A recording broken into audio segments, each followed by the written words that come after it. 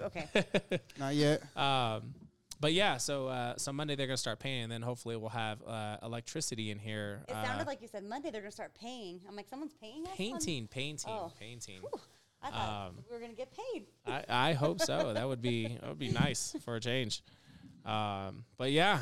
So I think we're close to finally being able to launch on our YouTube. We always like to stream these because we can record them on YouTube, and then we can share them so everyone can go back and watch them later. So it's actually kind of becoming our own show. Like, why let Food Network? And we are live. Wait, let's just do a time check really Okay. quick. 6:13. 6:13, guys. Look, we're 13 minutes late today. We are a little bit late, but we are officially live. We are on T's camera. Here goes bro. All right, welcome, bro. And here's me. What's up? All right. And then there's T's camera. What's up, T, our special guest? Well, let's go ahead and open this up. Welcome. We are live, No Luck's Giving podcast. My co-host, Brother Luck, on the show. My name is Dana Keith. And then we have T in the building. Hey. We call her T. That's Tina. That's bro's wife. And I'm excited to have you on the show, personally, because you add so much humor to my life. People don't know that T is all the jokes behind the scenes. But look, man, let's open this up, brother. We have a lot to talk about. Go ahead and give our people on the podcast an update, because we are here back in the studio. Yes. And we're still under construction, which is pretty exciting. No, but we have more progress. Talk about it. And I'm going to change our audios, make sure they're up. No, that sounds so much better. Got you. Yeah. Don't worry. Where's my snare? Hey, hold Where's on. my snare? I could do something, but I don't want to hit the wrong button. All right. So Turn it all this off. week has been absolutely madness. Not only are we running 2 restaurants, we're building a patio, right? Tina's running the world. Right. And we're also putting together this space. So last week we were in here. I think we had just got the framing up. I think that's kind of where we had left off. Mm-hmm. So we've had all the drywall pretty much go up. They're patching. They're getting things going. We've had the electrician in here, so he's running all the clean conduit, cleaning everything up, making sure everything's safe.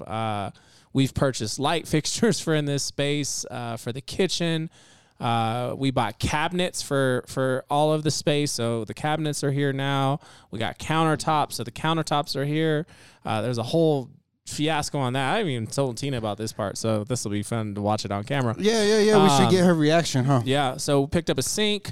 We got a vanity. The vanity was like 300 pounds because of the heavy top on it. So that was a monster trying to get this up the staircase. It's just the wrong one, probably. Okay. And oh man, what else? Let's see. Painter starts on Monday. You got drywall. I don't know if we mentioned that. Yep, we have walls. I walked in the building. Walls. We have walls. A toilet that actually is still working. That's a great piece. Yep.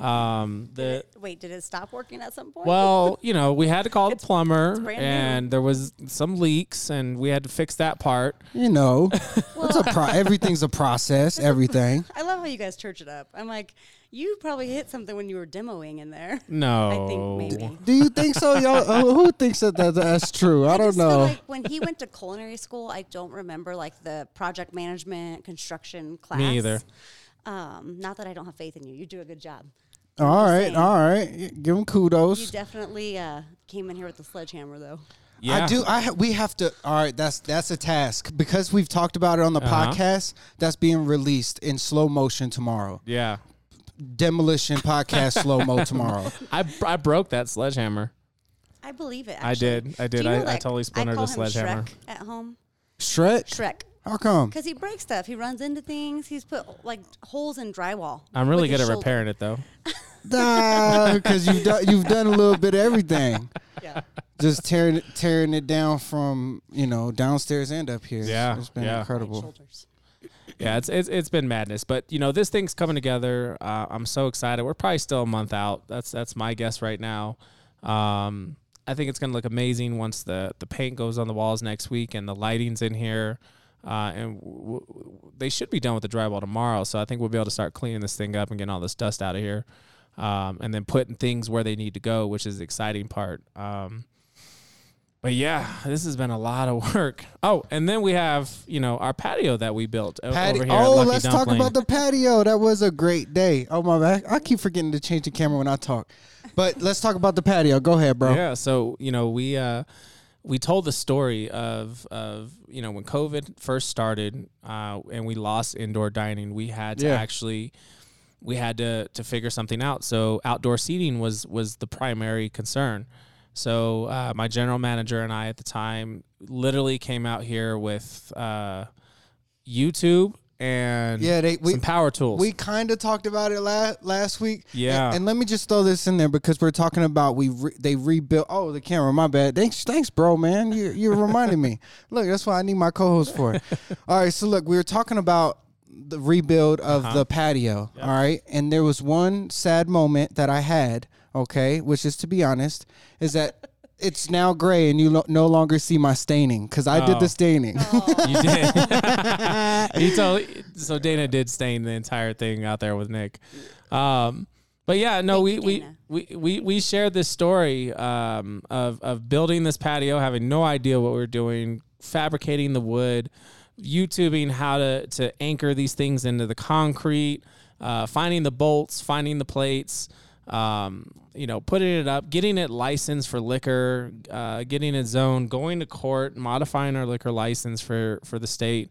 And we got it up and it was nice. It was okay. It worked. But I told this story to a program here in town called HB Cares. And HBA Cares. Yep. And they've done amazing things. That's the Home Builders Association.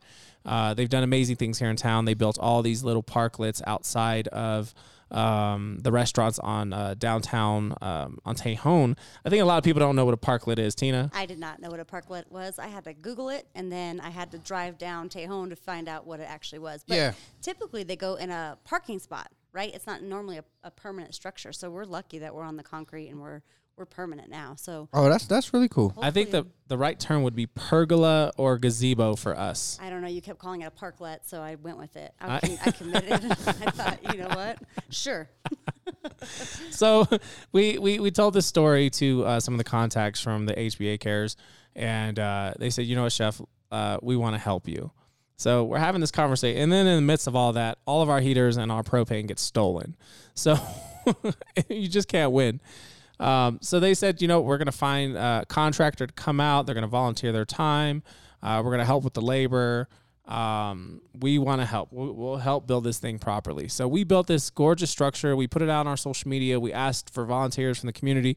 We had, 25, 30 people show up on Saturday, which was so special. It was overwhelming. Like just as we fed everybody lunch after they were working all morning. And I sat with a group of ladies and I said, so how do you guys all know each other? And they said, we don't. Yeah. So no one knew each other. They just came out and helped and hopefully made some friendships and connected with people. But really, it was overwhelming. You got emotional a couple times and had to kind of walk away. Yeah. Like it's cool to see a community come together and support like this. It's just there's still good people in the world. Yeah, I really felt the love. That was special. It was really special, and I'm so grateful to this community for everything they do. You could feel every bit of that on Saturday. So we built this great structure. Looks amazing. Yeah. And then yesterday. Oh, you're gonna tell that story? Because it all happened within this last week. 72 hours. Yeah.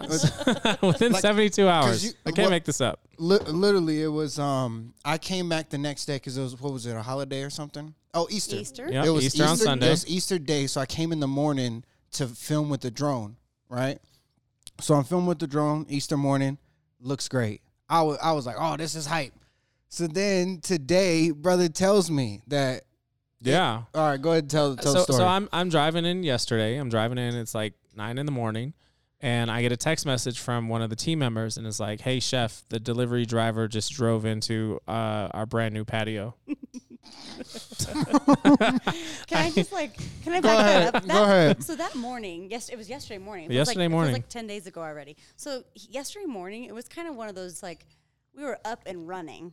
And usually I'm out of bed pretty early because I'm like kind of 8 to 5. Yeah. 9 to 6, 8 to 8. I don't know anymore.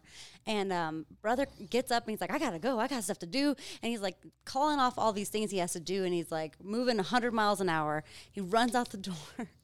And I get like 3 pictures text to me. Oh no! And it's all the wood from the top is just in the floor, basically, right? It's on the floor. And but you reached back out to HBA, and what did they do for you? No, tomorrow they're coming out. We're all gonna rebuild it over here at Lucky around noon. Thankfully we had some of the material. Really? Yeah, we had some of the We're materials. We're gonna build it twice. It's so nice. We made it twice. I'm gonna market that. So yeah, thankfully we had all this extra wood left over from Saturday, so it's just enough material to redo it. But what happened is normally our delivery drivers park in the middle of the intersection in the island in the suicide lane, and then they just take their dollies and wheel them across the street and come in the front door. For some strange reason, he parked in front of the turning lane and blocked it, and his truck actually caught just a very tight 2-3 inches worth of that wood, which once it hit the truck, that pulled another. Yeah, and it just ripped. We kept driving. Yeah. What? So it took a few of those out. So I don't think he realized he hit it at first because there's just no way that you could have kept going. And it's like he probably was like, "Oh, what's that sound?" I don't know for sure, but I've got it on security camera. He stopped though. He did. We should release that. No, no, I'm just kidding. It was a mistake. Yeah, he did the right thing. He stopped. He called or came in and said, "Sorry, I broke your patio that you just." Yeah, but it's just like when I shared these pictures, I was like, I can't make this up. Like I said that. I literally go, "Okay, God, what else? You gonna throw something else at me today?" What an interesting story, because it took so many people to come together at that time to build it, and within so fast that you see that 72 hours being torn. Yeah. Well, and I think one of the most important parts of that whole scenario is that kind of summarizes what we've experienced over this last year. Is persistence. You can't look into next week or into tomorrow. You kind of just have to focus on today. Yeah. And I think when the pandemic first started for us back in March. Yeah, this is good bleed right into it. And we got this notification. I mean, I remember Tina saying, "Hey, our work's shutting down for the next couple weeks," and I was like, "Oh, that's never going to happen to our restaurant industry." And they shut down. I mean, you guys shut down 2-3 weeks before the country did. I remember getting word that we had to close indoor dining and telling our entire staff, I don't know. Yeah. I don't know. We have to close the doors, and I don't know what to do. That was a hard day. Brother had to come in and basically lay off, 50 people. And not in person. People. I mean, on we didn't even do it on Zoom. We didn't even know how to use Zoom at that time. Right. I created a Instagram profile and had all of our staff follow that one profile to do an Instagram live to tell them all at once, because we didn't understand how to stream or use these different platforms. And then reach out to the ones that couldn't get on there personally. But I mean, this was probably 40, 50 people at that time.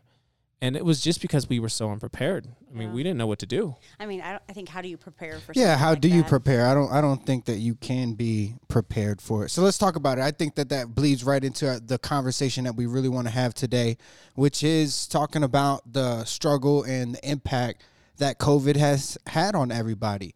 And we want to obviously hear from a small business perspective, but I think it's really interesting to have T on today to be able to tell a side of the story that maybe, that Chef was going through or Chef wouldn't even tell us, honestly, but also that she knows behind the scenes, which I think that is really interesting. So let's kind of open it up to that. Like, let's talk about the struggles and the impact that COVID has had on you guys as a small business, as a family, and as business owners. So I'll go ahead and open it up to you, T. Yeah, I mean, I think it was real, right? So you're in it, and it's moving kind of fast, but it felt very slow, I think, at the time. Yeah. Information wasn't coming out as fast as we would have hoped it would have. And it was kind of one of those moments where we didn't know what tomorrow was going to bring, And so I think the emotional piece there was, we support a lot of families, our team members, right? That's paychecks that we give to people, and that's a heavy kind of burden. And so when that pulled back, that crushed you. I remember talking to you the day that you had to lay people off, and it was like, I mean, tears. I think you admit now, though, like crocodile tears. Like, he was upset, and it was completely out of his control. And then I think you marinate in that a little bit, and then it's like, man, I started this business 7 years ago, and this is going to take me out. Right. Like, there was that feeling of like, wow, a lot of restaurants don't survive more than a year or two. And so to be in the game kind of as long as you had been at that point or that we had been, I always give you all the credit. I just do this behind the scenes. Yeah. So what people don't know is T is co-owner of the business. So she is just as much as ownership in the business as brother. Tina's the boss. And she is really the boss. I am her assistant. Yeah, you say that now. But when I'm like, where's the budget? He's all, I don't know. Like, looking around. I'm like, no. Like for this project in the studio, we're sitting in here, right? Yeah. And so, this is good. This is good. Get bro's camera. Yeah, he said, T, we're going to expand. I said, during a pandemic? Yeah. And then he said, yes. I said, okay, well, prayed on it. I said, what do you think it's going to take? He's like, we're going to get in there. It's going to be lipstick on a pig, which is something I think he actually has learned from my industry, unfortunately, that term. And so I said, no way is this going to be lipstick on a pig. This is a big undertaking. They used to smoke in here.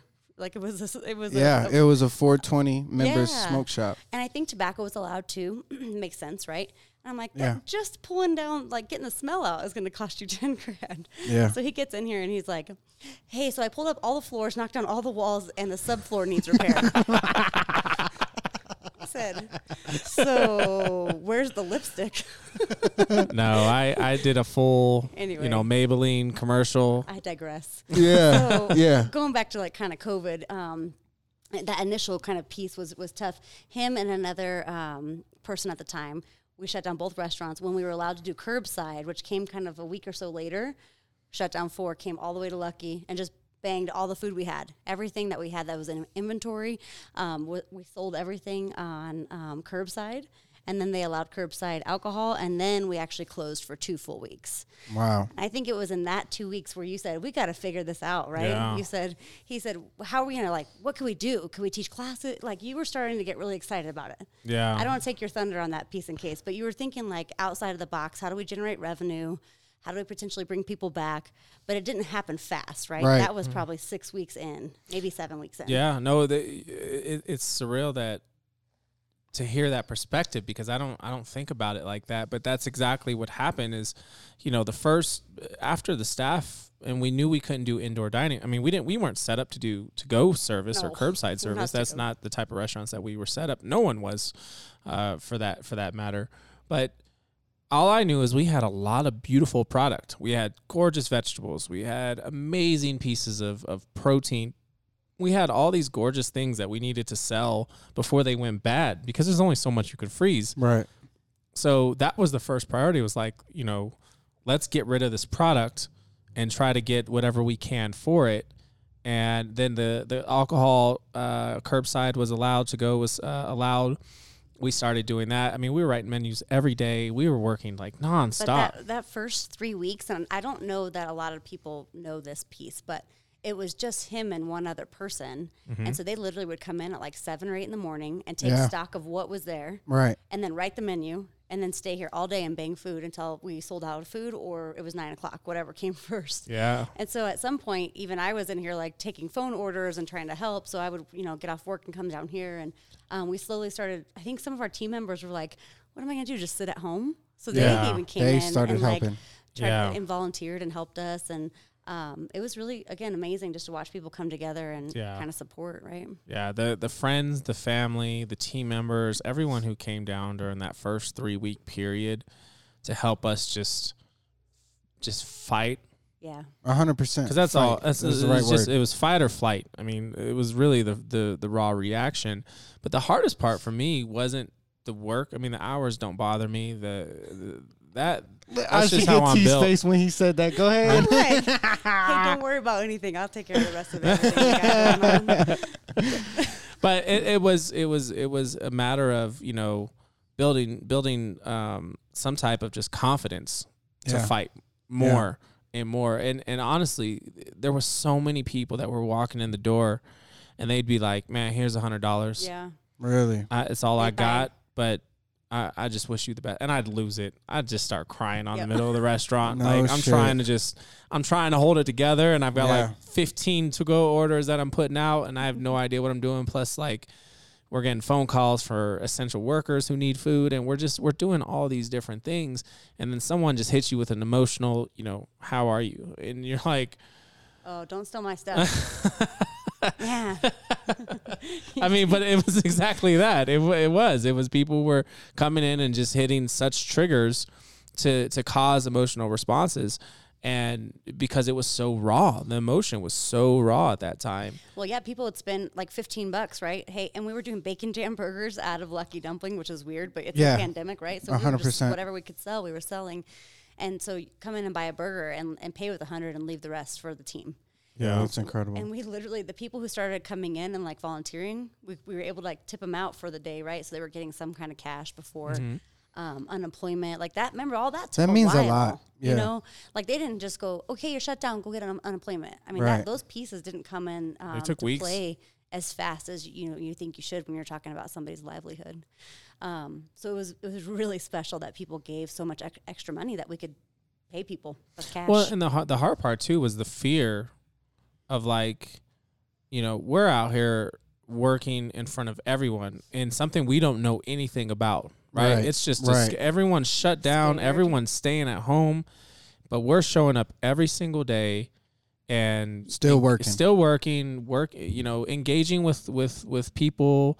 I mean, trying to sanitize everything we could and just being as on top of it as we could. It was so scary at that time. And it was. I think after that 3-week period where once all the product was pretty much empty and, there was such a shutdown when it came to food distribution, there was no food at Shamrock. There was no food from the farmers. That like everything was gone. Mm-hmm.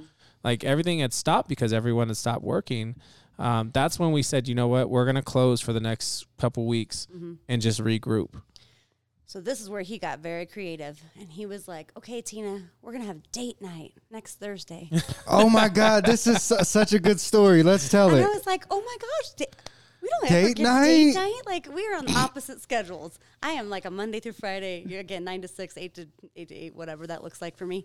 And he is very much usually like a 10 to 10 guy, right? And we try to protect Sunday to have like a day together. Yeah. So that's good for you guys. We're getting date night. I was so excited. Date night on Thursdays? He goes, yeah, we're going to cook live on Facebook. And I was like, wait, what?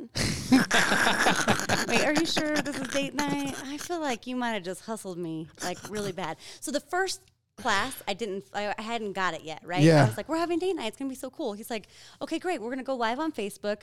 And I feel like we did kits, but I can't, now it all runs together a little bit. No, we did. Yeah, we did kits. So we sold the kits. And I think it was like 65 people bought kits. And Bacon Jam burgers. Is that the first class we did? I think so. I can't remember, but so we get home and he sets up the iPhone. Yeah.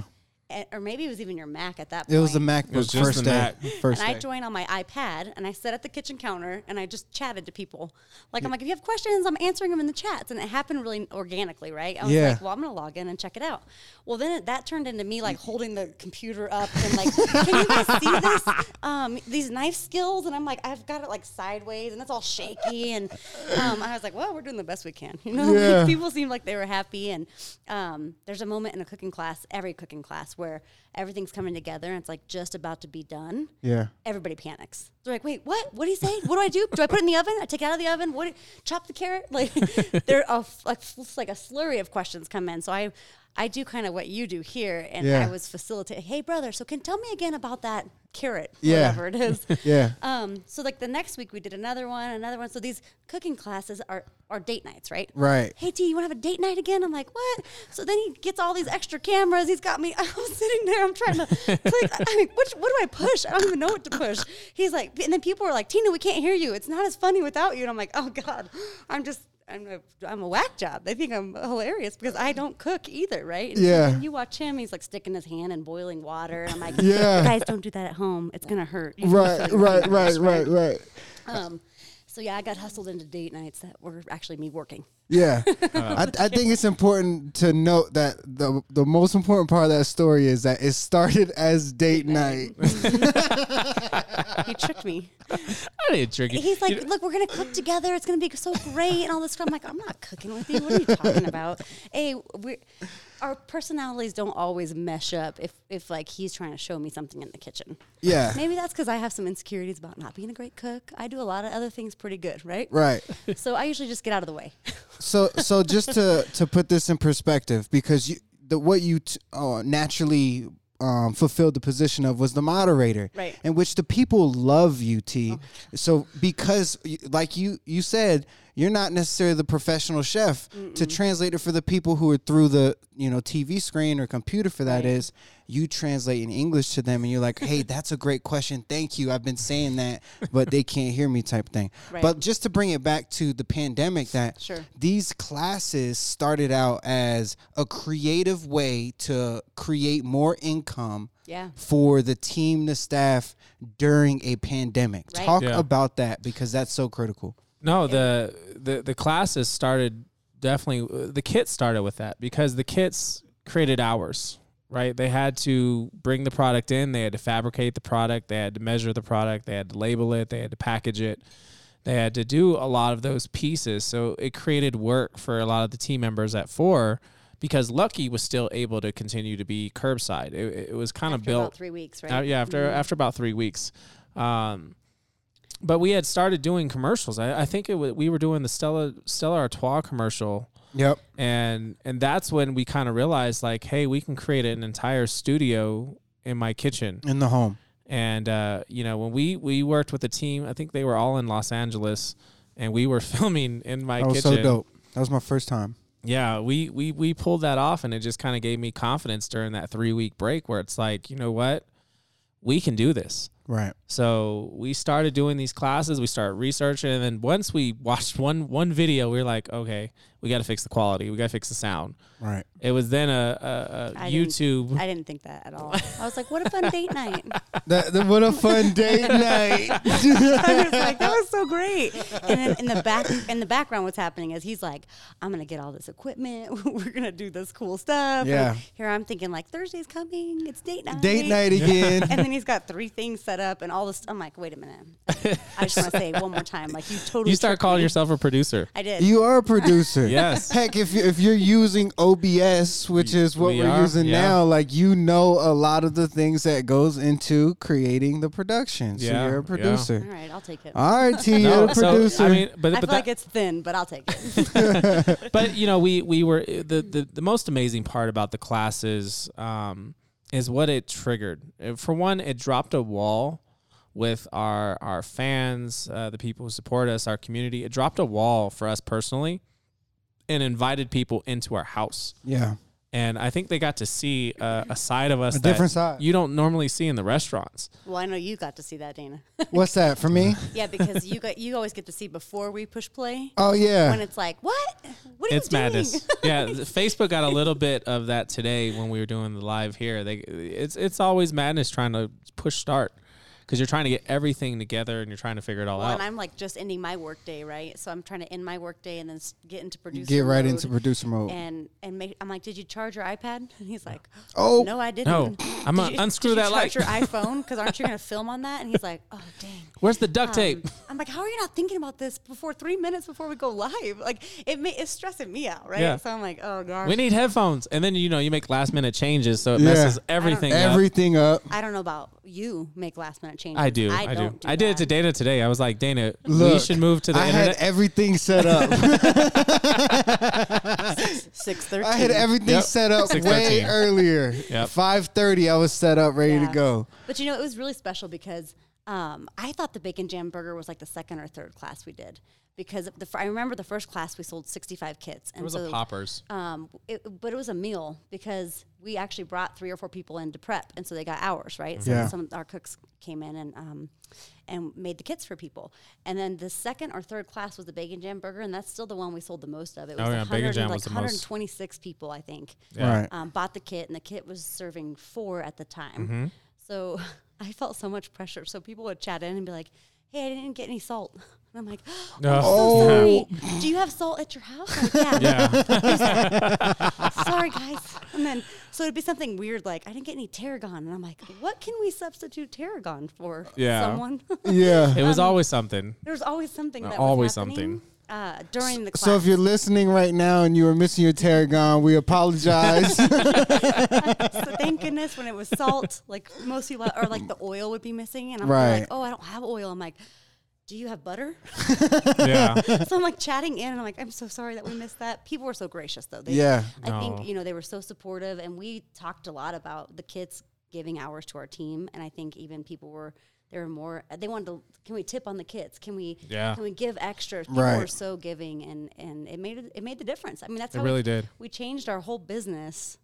Lucky went curbside only, right? And 4 became cooking classes. Yeah. Right. And to think, to pivot that quickly and still be here a year later is pretty phenomenal. Well, and the thing too is after we made that call with the entire staff of saying, hey, we have to close down March 15th. Sorry, guys. We don't know what to do. And then you think about the 2-3 weeks of us cooking a burnout product and then taking the 2 weeks just to regroup. After that, we rehired everyone that was willing to come back. I mean, once we started moving, we didn't go back to laying people off. We never had another layoff. Right. Yeah. Which I'm very proud of. We created hours for everyone, whether it was, cleaning, painting, sidewalk, awesome. chalk art, interviews. I mean, the video you did with the staff reached the senator's office today, which was beautiful. And we got to talk about, something that we did during that time. I mean, but that was work for us. We did whatever we could to keep the staff moving. And, we also took advantage of utilizing our resources when it came to grants, when it came to our accounting team and ensuring that we were applying for things in the right way, working with our bankers. It kept all of the staff working, and we haven't had another layoff since that very first one, which is surreal. I mean, I think what that says a lot about is not only the creativity that you had and the business savvy to make that quick decision, but it says a lot about the community supporting, coming together in a time like that, to be able to support and be the anchor to you guys. I think it does say a lot.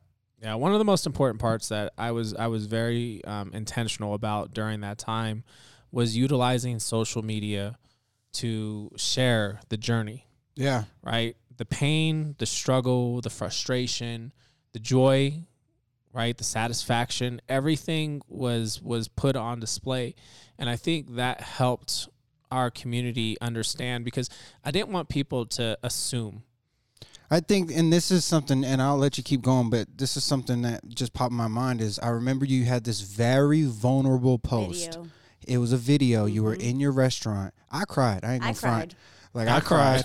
Everybody cried. But you made this video that really was vulnerable, open, and true. It was so honest. But the community. The news ran that 2 days later. Do you remember?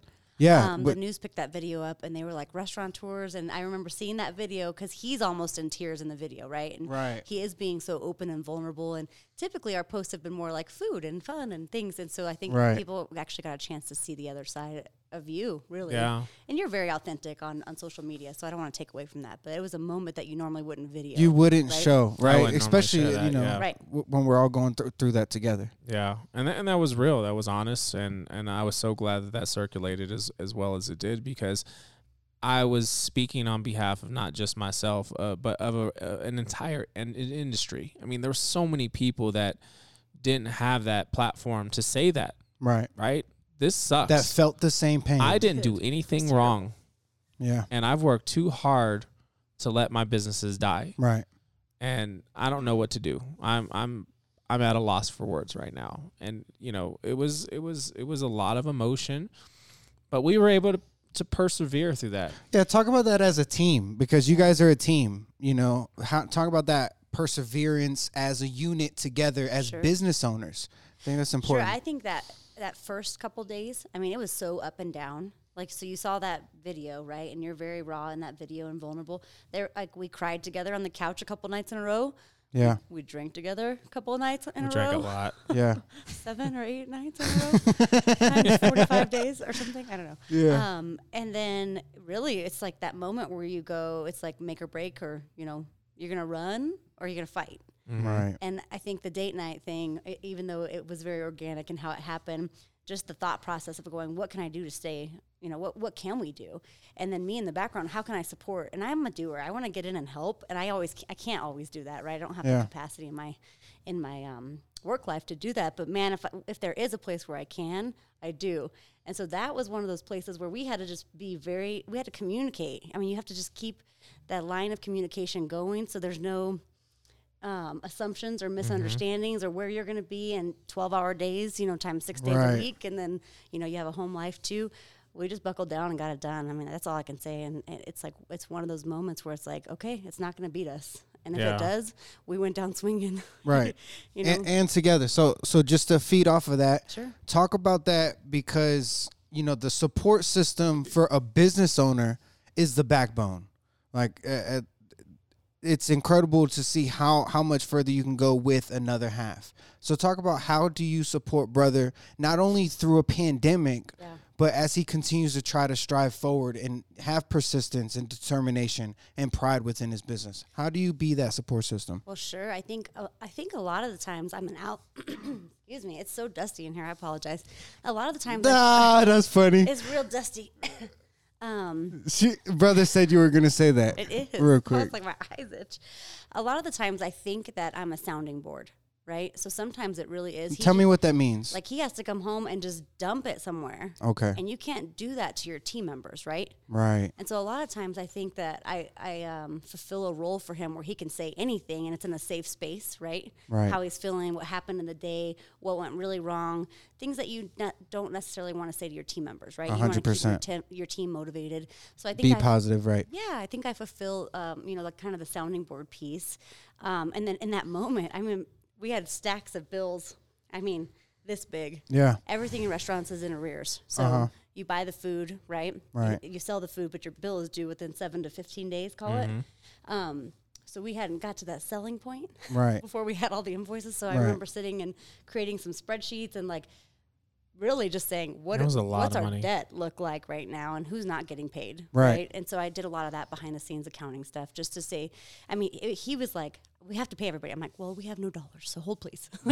People are going to understand, right? And people were very understanding, but we chipped away at it and we got everybody taken care of. Again, doing the curbside and the classes and stuff, but I feel like that. You can share more than that. I feel like I'm a good sounding board for you, though. The soundboard piece is so important because it is.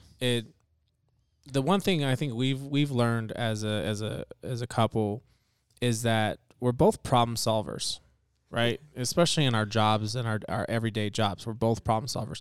So when we hear a problem, we immediately want to solve it. Right. Yeah. The one thing that we've learned about each other is to not solve sometimes, to just listen. Problem. Or we'll go like this, hey, I don't need you to fix this, but I want to just say it.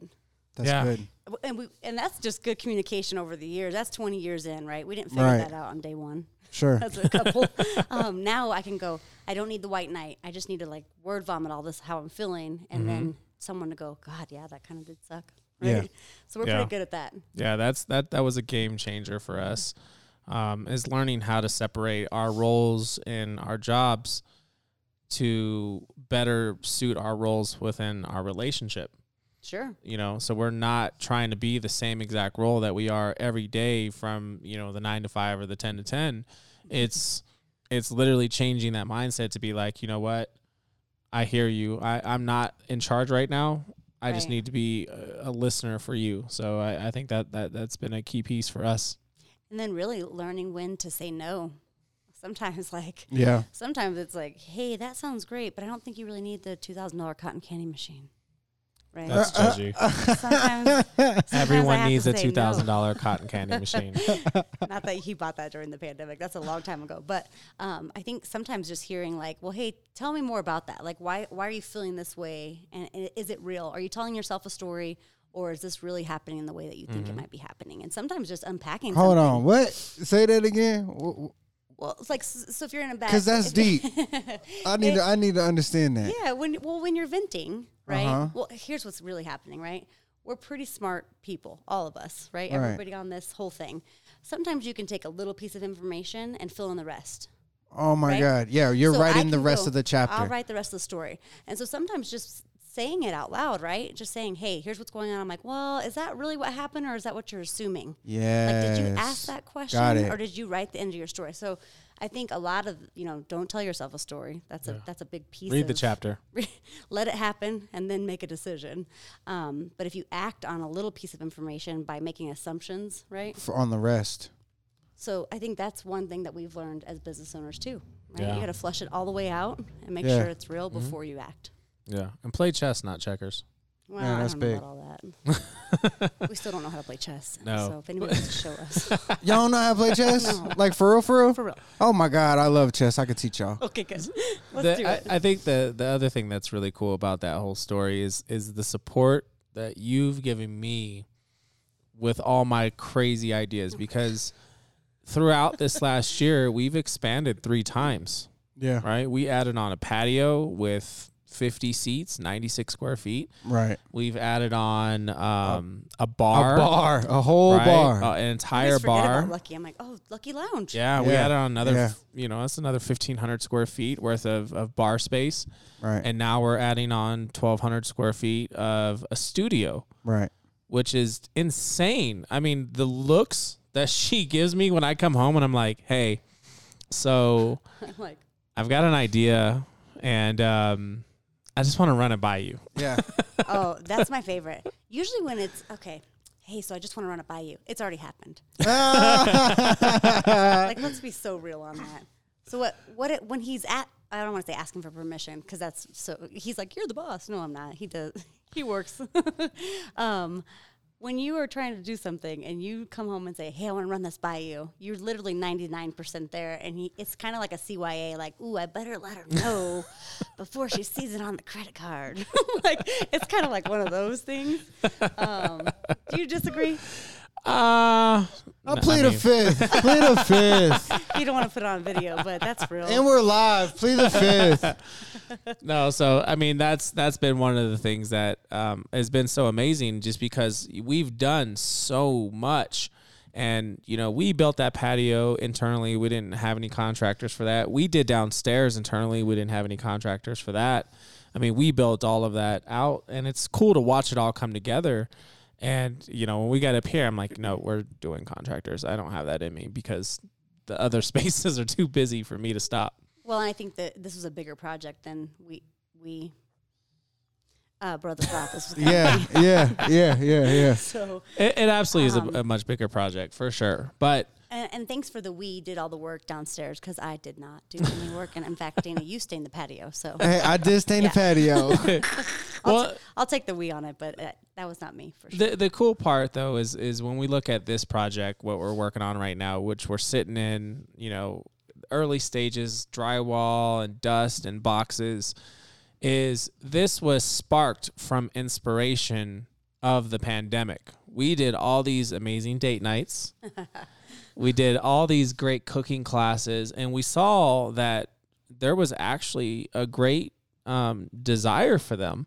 And I think it was recently I had a television network reach out to me and say, hey, we want you to come be a competitor on a TV show. It's going to be a national network. We're really excited. We think you'd be a great personality for it.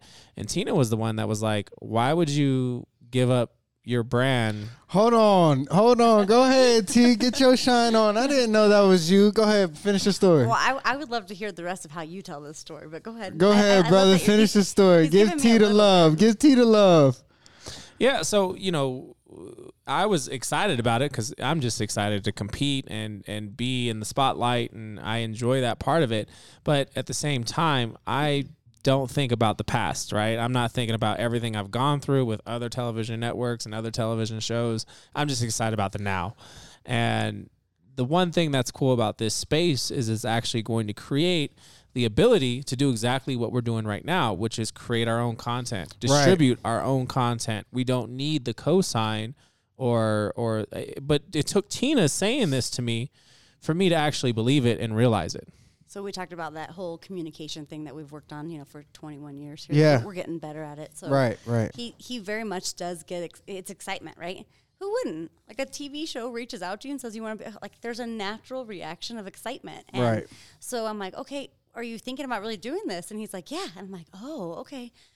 This wasn't like a one-day conversation. It was the next day, or maybe 3 days later. I let him marinate in that a little because he has to come to his own conclusion a little bit. So a couple days later, I said, hey, so what are you thinking about this show? And he's like, yeah, I think I'm going to do it. I'm like, so why? He's like, like it's exposure. And I'm like, what are you talking about? You have exposure. You have 30,000 people following you on Instagram. Like right. 30, people show up and help and buy kits and do all the things. I said, I don't think you really need this platform, but if you want to do it because you're excited, go do it. I have maybe some wounding around a show called sounds like Schmop Schmef. Schmop Schmef Schmef. You did it twice. Yeah. And that is not fun for a spouse because he's so secluded, right? They take him and they put him away for 6 weeks and there's no internet, there's no phone, there's limited contact. Yeah. I said, we're not doing that again. Yeah. That's hard. It's hard on him. It's hard on me. We've never heard that perspective. Go ahead. Let's dive into that real quick. Because for a wife to be able to, well, obviously he's going to go do his thing, but to be able to support in isolation. Yeah. How was that for you?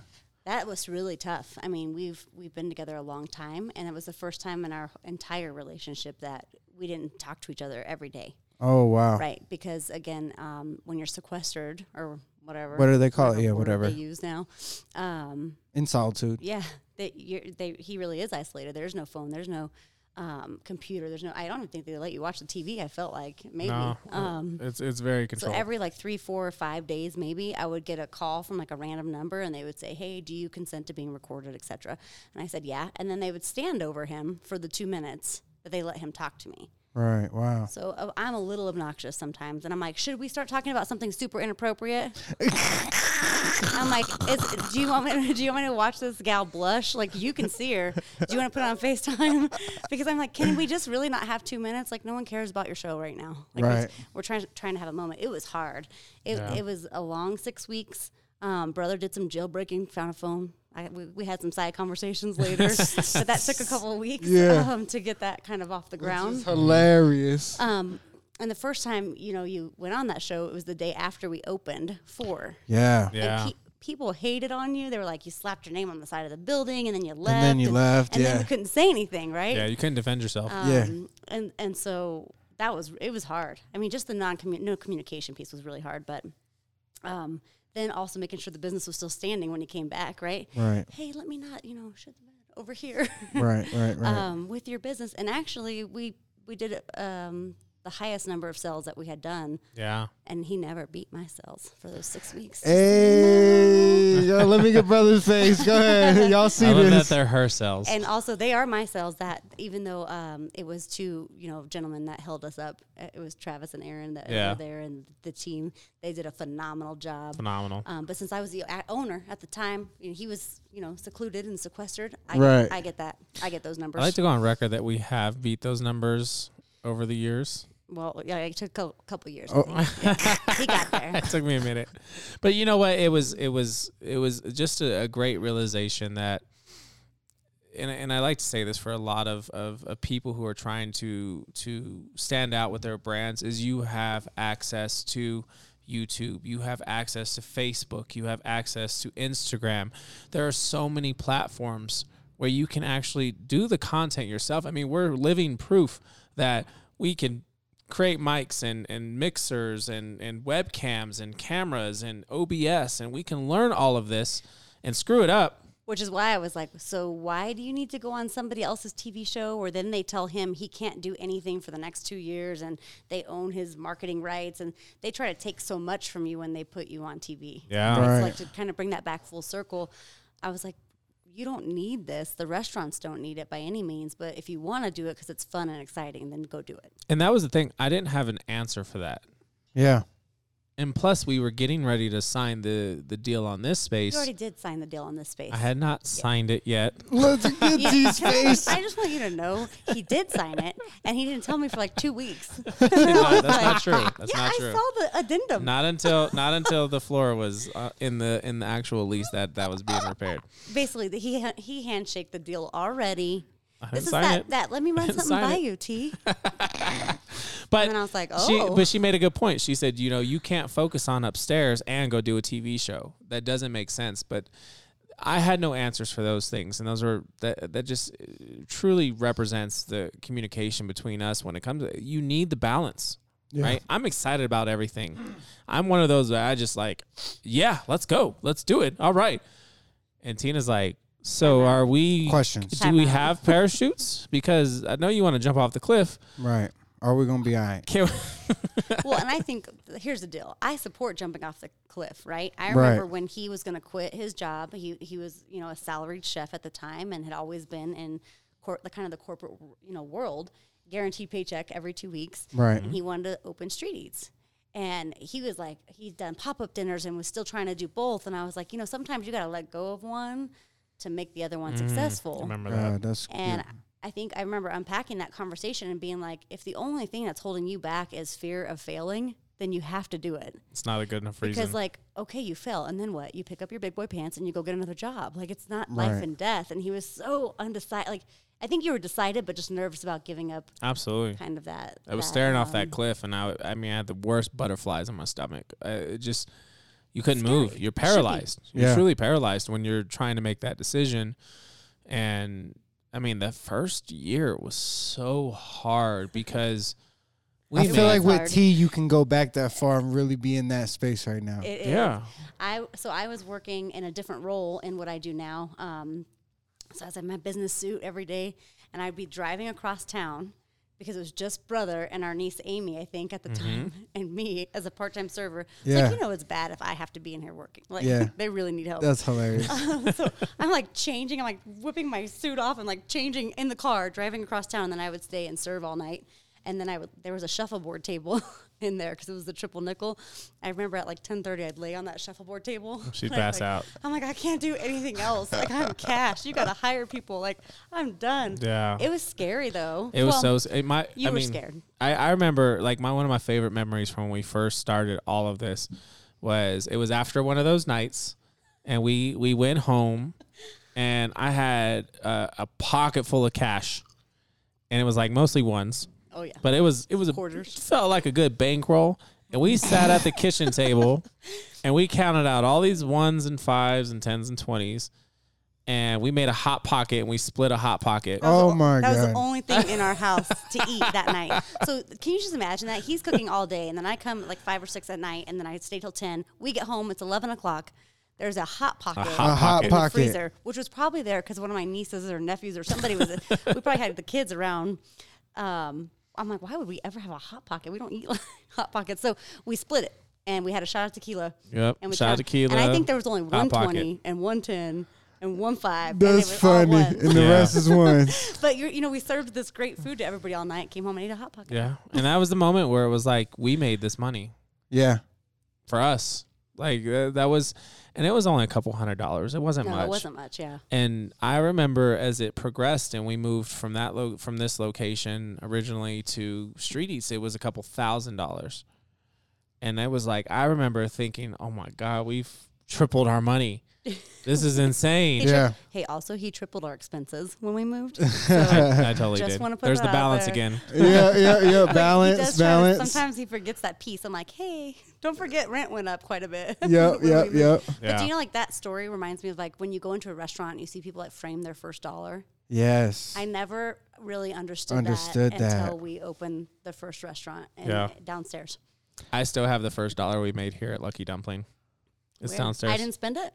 You have it really though. I do. I have it downstairs. We'll see. I don't have fours. I wasn't here for fours. Yeah, you weren't. No, I think it's important to paint the scene because what we just described was when Chef took the jump when he first got out of that corporate environment and he was doing dinners in the back of a punk bar. Oh yeah. It was a punk rock bar. Mosh pits. I think Mohawks. that's what we forget about it that. Was so grimy. Yeah. No, the journey's unbelievable. As much as we could clean in there, it was so grimy. And it actually got this kind of, because he had been at country clubs before, right? Right. It got this kind of, I don't know how to say it, but the people would come down ooh, we went to a rough neighborhood and had this great meal. It was they got some stripes. And the beauty is there was such a comfort to what the Triple Nickel was. It was it's such a neighborhood bar. we wouldn't be where we are today without absolutely not doing that. Having that moment. That moment at the Triple Nickel where we shared the space and we'd have people literally sitting at the table eating like foie gras or something, I don't know, something bougie, right? Bougie. A $37 steak. Right. And then the band would show up and they'd be carrying speakers over our customer's head to No set up on the for stage. the mosh pit, like No the bands. kidding. Yeah. And you got to think, this is like probably a band that's been traveling across the country in one van. Yeah. All nasty together. dudes. And I'm glad you said it because they were nasty. But it was so raw. I mean, it was the most raw experience. And like when you think about like, I want to start a business, I want to start to create a business. When you write the business plan, it looks nothing like what it actually turns out to be, and that's exactly what it was. Did you write a business plan? No, absolutely. Did in you? culinary school. In culinary school. One day in college. I remember saying like I did the first budget for 4. Yeah. After we were open half a year, I did the budget. In my world, I do a lot of underwriting. I said, here is your budget. Don't go outside of this. We have a 2 signature rule now. If you're going to spend more than $500, we have to talk about it. Yeah. So he never talked about it. He did exactly what he always does. He runs a business, right? And then I go, Mike, did you even look at the thing? Right? So to paint the story, to bring it full circle, you're eating, or serving rather, you're eating Hot Pockets, but you're serving this, what do you call it, foie gras or whatever, this nice, really upscale, luxurious dinners, grinding from and they're about front to start to a mosh pit. They're about to start a mosh pit, and then you guys go home and split a Hot Pocket. Yeah, that's how it all started. That's exactly how 8 years ago. Was it 2013? 2013, yeah. I think when the bands would start coming in, you could kind of see the customers were kind of like everybody's kind of starting to look around, like what is going on, and then they would just start practicing. Like we would still have people like wrapping up, and they would be warming up so like they're. Here's us going like, can we buy you a drink? Like, here's some dessert. And you gotta think like they were wild too. Like one guy would start doing shots, and then his pants would fall down to his ankles, and he'd have no drawers on. Yeah. They were a rough crowd. This was reality. This is raw. It was raw. Yeah. That's going to be the book, I tell you. No, and you would never know who was going to show up that night. Yeah, because it would be like, that's hilarious. There'd be like a burlesque show, and then there'd be a hip hop band, and then there, oh my there was God. so many different elements that were happening as that performance venue. So we got to experience a lot of different cultures. Which that's hilarious. It's funny because I was with a gentleman, Mike, I believe is his name. He was helping with the porch or the patio, and he was saying that he went to those dinners. He was a part of it, and he was saying that, man, we used to go to in the back of a punk rock, and he was telling me the story, and I'm like, I've never heard this from your point of view. Yeah. So then he's telling me, and he's like, yeah, man, we would come here, and we would never know what's for dinner. Yeah, because they wouldn't know the menu before they got here. I would literally put out like my advertisement would be like a question mark. That would be the menu. It'd be like just a red question mark. Yeah, are you coming? what's on the menu today? That's how we built it. So to fight for it this last year, it means everything, and I think that's been one of the most important parts. Is we've been through too much to give up. And I remember you saying that when the pandemic started, when it very, very started, and we were uncertain, and honestly, like what you were describing earlier was like the moment where it was just being announced, fear, and that's what I think that's what I wanted to talk about today was like the pandemic put everybody in fear mode, but when we were going through that phase when it just started, I remember you saying, I got to keep going. Ain't nobody else going to do it for me. Yeah. I got to keep going. So many people count on me. I got to keep going. That's what you kept saying to me, like every day that I showed up. Yeah, I was convincing myself. Yeah. Sometimes you got to talk yourself into it, right? Like, that's real. No, to say, like, I got to show up every day for my people and for my team and for the city, and that's heavy. That's a lot. Well, here's the thing. We didn't get everything right. I think that's one of the most important parts, too. We failed on a lot of areas that – we're still learning. I'm still learning every day. I'm still trying to fix every day. I'm still showing up every day. And that's something that's powerful. That is a message in its own. Yeah, you have to show up every day, and I'm trying to fix, and I'm committed. I think that's one of the most important parts when it comes to the business is we're not done. It's not over. We're still trying to. I mean, the biggest challenge right now in the restaurant industry is we can't find help. Yeah. I mean, people are making a lot of money on unemployment, or they went to other industries because this was so unstable. It's not worth it. So finding help in the restaurant, and a lot of restaurateurs are struggling right now because, I mean, I'm talking to owners who are washing dishes, who are cooking on the line on Friday nights.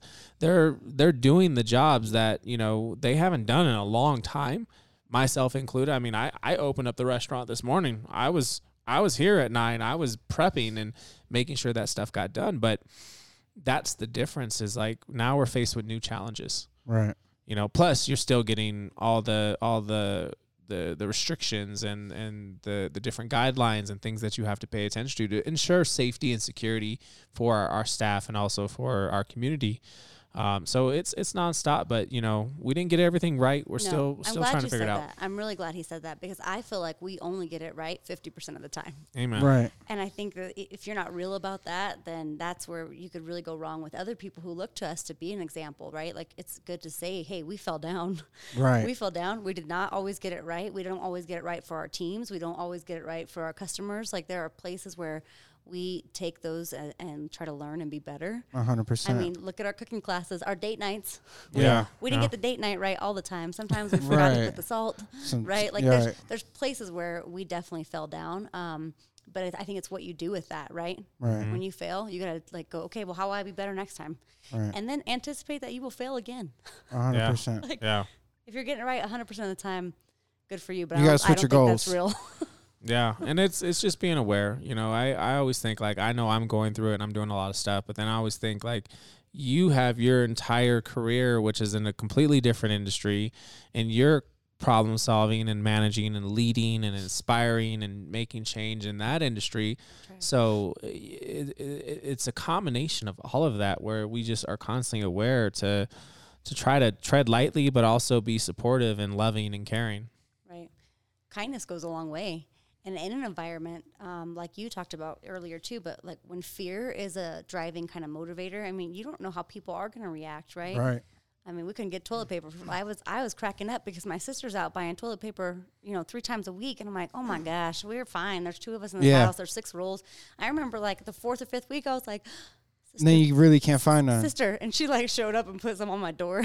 Yeah. Because we weren't even really seeing people in person at that point. People were like, even our family was kind of like, hey, we're going to stay away. You guys are interacting with the public quite a bit.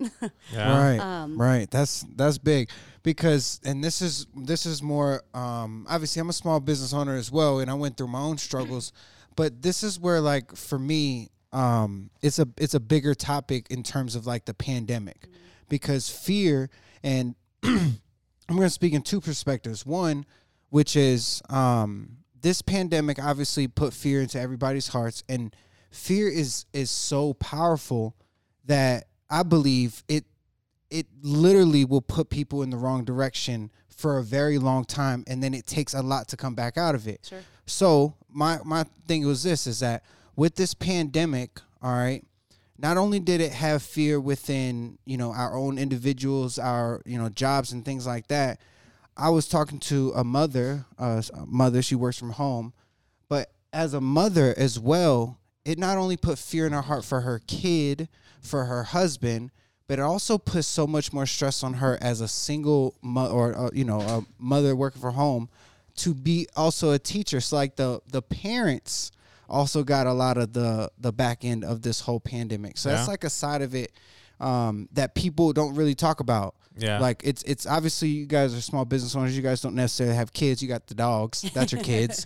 I was like, I don't know if we're the right people for this. No, but it's good for me because, obviously, I'm a single parent. Sure. Like for me, the pandemic was bananas. Right. Like obviously I have, and then I'm also the second side of it was me personally. Like I was speaking from this mother's point of view, but me personally, like as, and this is sad, but for real, the people that don't have a family, that maybe in those times, family's the only important thing and you can't be with them. Yeah. That was a very stressful and powerful thing for me to go through, but also other people are going through during the pandemic. So those are the other struggles that I had that I wanted to talk about, because it is a conversation like, you know, I'm just be honest, like my sister, and, you know, with her working and then her having to help my niece or her daughter, like with school, like that is so stressful on my sister. Because first off, I'm going to joke on my sister because she need to go to school and she ain't got no right teaching my niece. But like, there's parents. This is on the internet forever. It's okay. I love my sister. She know I'm joking. But like, there's people like are struggling to help their kids. Sure. And today we met with the governor, senator, or whatnot, and he mentioned that like those are the people that are impacted. So the only reason I brought that up was for a couple of reasons. Was obviously we're talking about small business, but there are a lot of other stories of people who are definitely impacted. Obviously everybody's got a story. Sure. But remembering that, at least my message that I wanted to leave here today is that remembering that love wins. Like fear is very powerful. That's the negative, right? But you have to have hope. And I love what you said today because I believe commitment is above the level of belief. Like, you believe, but when you commit, that's another level. So that's what I'm going to take away is that, you know, if I could give anybody who's listening today, you know, obviously we're talking about the pandemic and struggling through it and finding a way, is that to keep going, to commit, you know, and focus on the light, because in these dark times, if you're going to focus on dark, you're going to find it. There's a law of polarity. If you can find evil, you can find good. Yeah. And I think that's what, you know, my message to the world would be. And I wanted to say that because obviously we're talking deep here about the pandemic, but like there's a lot of people that, you know, a lot of people, their story aren't being told. Right. You know what I'm saying? So that's what I wanted to be the voice for them people. And obviously, Mama Ness, I got you. You know, she like literally she vented to me about the things that she goes through. And I was like, for me, dog, I'm a single dad. Like, you know what I'm saying? I teach my son me. I don't even, like, I'm bad. Like, I'm like, look, A, B, C, D. I sing those things. But, like, you're not going to learn that from me. You know what I'm saying? Yeah. So mothers, they have a different responsibility. Absolutely. And they different accountability. And they have different stress levels. So I'm speaking for the mamas, you know, Danny Keith, you know what I'm saying, supporting all the mamas out there. All right, I think the fear piece, that first piece that you touched on, is so important because you experience fear first as a person. Yes. Right? And then I think as an owner, right? And for me, when the pandemic first started, like brother has asthma. He has some he's got some conditions where I was like, no, you don't get to go out there. I don't care. And we had to have it out on that. And he's like, I've got to go. I got to show up. And I'm like, you better have a mask and some tape around the mask and like make sure people wash their hands and wash the pins. And I was fearful of just him getting sick. Right. And then the news, you know, talked about people dying so often that I was like, this restaurant is not worth you dying. Sorry. Right. So I remember we had to actually, that was like a piece where it was like, you have to be very intentional about going, okay, listen, we have to kind of also be rational, but that's hard to do. Yes. And the information is not really there for you in the moment. So committing is very important, but I think committing in uncertainty, you have to kind of be okay with uncertainty. Nothing is guaranteed tomorrow. Right. Yeah. Right. So that's the piece too, like committing in that moment when you're not sure of the outcome, is I think really what you did. Right. Yeah. No, it's, you know, if there's any last kind of pieces I can share is every morning, get up. Yeah. Just get up. Right. You got to get up and start. And be thankful. You know, we start the day with an accomplishment. Yeah. And I think that accomplishment for us is prayer and, you know, doing a study. It's helping with a lot of clarity because as we get tested all day long, there's something to fall back on, something bigger than yourself. So, you know, I really think that's been something that's helpful for me. It's keeping me at a level 6. You know, we were talking about that earlier. I'm on 15. I feel like everybody else is on 15, and I'm just trying to stay on a 6. And I like the 6. 0 to 10. Because I can accelerate, but 6 is a good space for me because it keeps me very level-headed when it comes to not being responsive emotionally. Yeah. Well, I think you can't take ownership of some stuff too, right? But you can be thankful for people who show up, like our customers that showed up every day, the people who tipped extra, right? The people that supported us, and that's why we're here. Like, if nothing else, get out of bed and like hey, I'm alive today. Thank you. Yeah. Right. Like just being thankful for that. I think that's a perspective or a mindset, right? Right. And that can help maybe counterbalance some of the fear stuff too. Yeah, 100%. Like your attitude, you know, that has a lot to play with it. I'm going to just tell you, like, personally, like, something that I took on during the pandemic was running. Mm-hmm. Like, and that's hilarious. T almost she laughing at me. But I was running. And, I'm not laughing at you. All right, this is funny because we're going to bring it full circle. So if you ever see brother running, you better run. Yeah, because I always said, and you keep stealing my joke. Stop stealing my jokes. I always tell everybody, if you see me running, you should run. Something is wrong. I'm not running for exercise. No, Tina pulls up on people on the side of the road, and she's like, "Who's chasing you?" That's hilarious. Are you okay? Why are you running? And then brother started stealing my jokes. Yeah, I was just going to say, I got to give you a hard time. I think it's hilarious. T said you steal all the good jokes. And I was like, oh, he did say that to me the other day. That was funny. She was like, yeah, that was my joke. And then he tries to tell me, well, I saw it on TikTok. Well, you heard it here first. Then you saw it on TikTok. No, I love it. Well, you know, one of the things that I think is really important is this whole thing is coming together, right? We're sharing the whole journey of building this business, and I think it's cool to get the background story, or at least a glimpse of it, from what Tina and I have been through, what Dana and I have done over the years, and now to actually have the footage of this space coming together, because each week something else is being done. Pretty soon we're going to be cooking in here. Pretty soon we're going to be pouring wine in here. We're going to be having guests show up and you know, do artistic things and entertain. So this is going to be a really cool space. This is where we're going to bring back the cooking classes. The cooking classes are coming back. We're going to be able to do them in a much more professional area than me unscrewing light bulbs in our kitchen. And you never screwed it back in also. I never screwed the light bulb back in. So the light bulb in. is still, and I can't reach it, right? So he stands on like a 2-step ladder and he's on the ceiling. Yeah. I'm 5'2". I have to put the ladder on the countertop to reach that. So stop it. Yeah. So this is going to be a really cool space. We're so excited to bring this to Colorado Springs. Nothing like this exists. Nothing. We're gonna have some really, really unique dinners in here, and it's all coming together. So you are getting the live footage of what's happening above Lucky Dumpling in the studio. This is myself, Brother Luck, Dana Keith, and our guest, Tina Luck, a.k.a. T, a.k.a. The Brains, a.k.a. the boss and the beauty. And the boss and the beauty. It's so, like, I tease a lot about, like, these date nights. Yeah. Right? And now he's like, well, we're going to do them from the studio. I'm like, well, am I still invited? Like, am I, like, yeah, do you still of course. Need me? So I talk all this crap, right? But I really do like to be involved. And She I think it loves has them. been really fun. And honestly, like, when I'm producing, and Dana, you know this, Yeah. we get to eat the food at the end. Right. Yeah. 100%. So it's like, you're winning. Win-win. Yeah.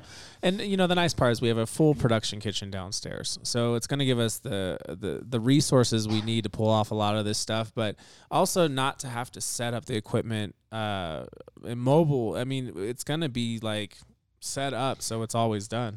I don't know if we're buying all that equipment to set it up. Yeah. You might have to set it up. Look. I'll set it up. Y'all got to buy it. All right. Yeah, I'll buy it, but we're not keeping permanent stuff in here. You're crazy. Why not? I don't know. We'll see. We'll talk about it. All right, we'll talk about it. So, look, about it. I always want to do this. I always want to give our guests something to take away for the week. You know, something positive. You know, something that, whether it be a tip or, you know, something, you know, valuable that they could apply to their lives. So what's something that you want to give to the audience? Obviously, we talked about today more of like the perseverance through the pandemic. I know you said get up every morning, but give them something they can take away here today, I love brother. that. You know, one of the things I want to just encourage you to do something nice for somebody else. Do something that is selfless. Volunteer some time, donate a service, help somebody out. I got to experience that this week on Saturday, and it's really encouraged me to do the same. So pay it forward. I like that a lot. T, what you got for us? Oh, I would piggyback on that. Let's do it. Anytime you can do something for somebody else, that's actually serving you more than it is probably them. I don't know if people know that, but having kind of a service attitude and being thankful, I think it's so simple, right? When you say it, but like to apply that, I think that really puts you in a mindset that is very positive. So I think do something for somebody else, be selfless, and be thankful. I like that a lot. And I'm going to go the opposite way, which I was talking about running earlier. That's like good for my mental health. It's self-care. So that's what I was just going to say is, you know, self-care, you know, this week, you know, do something for you. you know, whatever that is. And, you know, that's my message, because during the pandemic, I think that that's one of those things that really helped me get through it, was doing the running. Smart. It was the self-love, I was testing myself. Yeah, So it's the easiest thing to sacrifice first.